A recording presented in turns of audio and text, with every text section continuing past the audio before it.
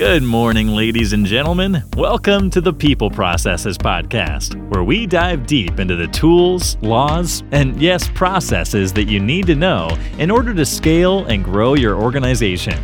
On this podcast, we help you structure your business processes to make your people your organization's greatest competitive advantage. Don't forget, you can find us on iTunes, Google Podcasts, Spotify, Stitcher, and pretty much any podcatcher of your choice. You can also subscribe at peopleprocesses.com, which will give you exclusive subscriber-only content. Here is your host, Rami Alagil, author and CEO of People Processes.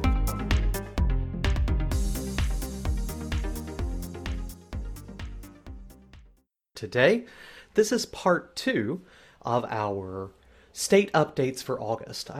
We're going to be going through each one of the states. This is the middle set. So those after the C's, but we're talking about Georgia, we're talking about the M's. You're going to go through and we're going to walk through each one of these August updates. We hope to do this every month just to keep you in the loop. Before we go too deep, please take a moment to like, subscribe, and comment on either iTunes, YouTube, or go to peopleprocesses.com and subscribe to get some of our special subscriber-only content. Thank you for tuning in, and I will see you later. So, first up, Georgia Disaster and Emergency Services Volunteer Leaves. Under the Disaster Volunteer Leave Act, employees of state agencies who are certified disaster services volunteers may be granted paid leaves of absence for no more than 15 workdays in a 12-month period to participate in specialized disaster relief services for the American Red Cross. This law is also expanded to allow leave for state agency employees who are certified disaster service volunteers of the Civil Air Patrol Auxiliary of the U.S. Air Force. This is important. It often applies to city governments as well. You will find that if you're trying to recruit in similar fields as they are, you're going to need to keep this in mind, that they allow for paid leave on those. Next up, the meal and rest periods. The law is amended and a new law is added to require employers provide a paid break time of reasonable duration to an employee who desires to express breast milk at the worksite during work hours. You must provide a private location other than a restroom where an employee can express breast milk in privacy at the worksite. There are some small business exemptions on that, not on a place to do so or allowing it, but you wind up using a break room if you close it off and that kind of thing. It don't have to be a specific room. You don't have to. I think the law says this is not going expressly doesn't require that people build things onto their building, right? So it's something you're supposed to adapt in your current environment. Forgive me. All right, so that's Georgia Meal and Rest. If you do not have a breast milk policy, a place for people to express, and you're in Georgia, time to change that quickly. This is effective August 5th. We're past that date. Also, paid sick leave. Without action by Georgia General Assembly, the state's sick leave laws were set to repeal July 1. They finally did act, and they extended them until July 1, 2023. So, same thing that it's been, but it did not fall out like many people suspected. There's also some changes to unemployment insurance in Georgia. The method for determining maximum weekly benefit is regarded to is amended because of high average unemployment rates. For claims filed on or after June 14th, the maximum benefit payable to an individual is the lesser of 14 times the weekly benefit amount. If the state's average rate is at 4.5%, with an additional weekly amount added for each 0.5% increment of the state's average unemployment, up to a maximum of 26 times if the state exceeds 10%, right? So this is important to understand. Basically, they've codified that when unemployment goes up across the state, people get longer unemployment benefits. That's pretty cool. There are some other changes in there about definitions, but that's the key thing to understand. Right now, and it is above 10%. So you will see instead that people are qualifying for 26 weeks of unemployment in Georgia now. On to Indiana. Indiana now has a law that just passed that prohibits an employer from requiring a candidate for employment or an employee to have a device implanted or otherwise incorporated into the candidate's or employee's body as a condition of employment.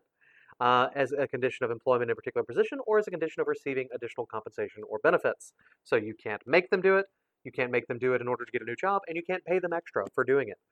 Not sure exactly how this came about, don't know too much, but I know that it's part of future thoughts around biometrics and that kind of thing, but no implanting your employees with things, guys. In Indiana, anyway. The unemployment insurance situation in Indiana has changed as well. Basically, they choose each year on how much to change the tax wage base and what the rate should be based on how much money there is in there. For calendar years 2021 through 2025, the new schedule applies in determining and assigning each employer's contribution rate unless the balance in the fund exceeds $1.8 billion or falls below $700 million.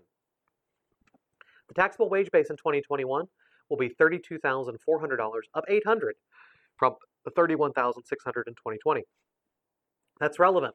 Even if your unemployment rate for your company doesn't change, you're spending 2% more, right? Because the wage base has gone up, assuming you're paying people over $32,000. So keep that in mind. When you think about your costs next year, your unemployment costs in Indiana will be slightly higher because of a higher wage base. On to Kentucky. There's a new law, and it orders, this is interesting, it orders the Cabinet for Health and Family Services and some other people to create regulations for employer-facilitated substance use disorder treatment programs for employees who have failed an employment drug screen. Maintaining such a program is voluntary, it's on the part of employers, and participation would require consent from the employee. But basically, Kentucky's going to be coming up with a plan for if you're going to do drug testing in the workplace, which, depending on your industry, very much is important to do. A program that says, hey, you failed the drug test, here's the Kentucky State program that's voluntary that's for drug rehabilitation. This is pretty cool. It could be a big boon to employers in Kentucky. Maryland has passed a new law.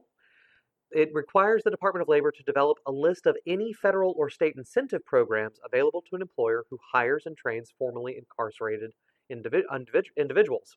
Under the law, the department must make the list available on the main page of its website by October 1, 2020.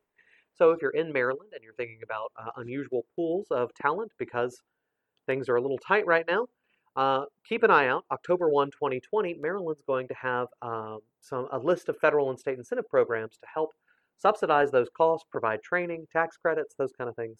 Definitely worth checking out come October. Another new law in Maryland. It requires an employer on request to provide an applicant the wage range for the position for which the applicant has applied. The law also prohibits an employer from taking any negative action against the applicant because he or she did not provide wage history or a wage range, and prohibits an employer from relying on wage history except when voluntarily provided for the purpose of determining a fair wage. An employer is also forbidden from seeking an applicant's wage history from former employers or their agents. This is important. They've also amended to state that in determining the amount of the penalty for violating the salary history, the commissioner shall consider the gravity of the violation, the size of the business, and the employer's good faith, and the employer's history of violations under the law. So, not only is it illegal, there will be a penalty, and they're not telling you how much it will be. This is important. This is coming across the whole country. Many states already have this. Maryland is not the first to do so, but wage history is now a question that is highly fraught with compliance concerns. You're not supposed to ask people how much they made before, especially on an application. They could volunteer it, but you can't ask for it in many states, including Maryland now. And Maryland's going a step further in requiring that if an employee asks, or if you want to post it, which is probably more common, you must tell them a wage range for the job. So that's important to keep in mind. You have to tell them the wage range. You can't ask them what they made before. Maryland. This goes into effect October 1, 2020. Also in Maryland, speaking of kind of biometric chips, this is a bit more common. Employers are prohibited from using certain facial recognition services during an applicant's interview for employment unless the applicant consents by signing a waiver. The law goes into detail on what that waiver must contain, when it must be, the valid language, that kind of thing. And it must be done on each interview. This is something that's come up. There's a lot of AI programs out there. Say you're trying to post online and you're hiring all over the country. There are AI programs out there that have the employees record a video, job application, answer these 10 questions, and then the AI evaluates it and promotes certain ones up to management for interview based on how they did in the interview, judged by a computer. The problem is this seems to promote some biases that have actual effects on minority communities, and many states are passing laws against this. So, if you've looked into those technologies, do keep in mind in Maryland, as of October 1, That's illegal. No AIs judging video-based applications inside your recruiting processes, unless you get waivers. We're all caught up. That's great. Thank you for checking out our video today. I really appreciate you tuning in. I hope you learned something. Next up, we have our part 3 on this, where we go through the last set of states, the New Yorks, the New Hampshires, the New Jerseys, even all the way out to Wyoming. Ladies and gentlemen, that's it for today. Thank you so much for tuning in. Check us out on LinkedIn, Facebook, and Twitter at People Processes. Go to peopleprocesses.com, subscribe, and get some of our subscriber-only content. And if you got something out of this, make sure you share it with anyone you know. Thank you for tuning in. Now it's time for you to go out there, have a great day, and get your work done.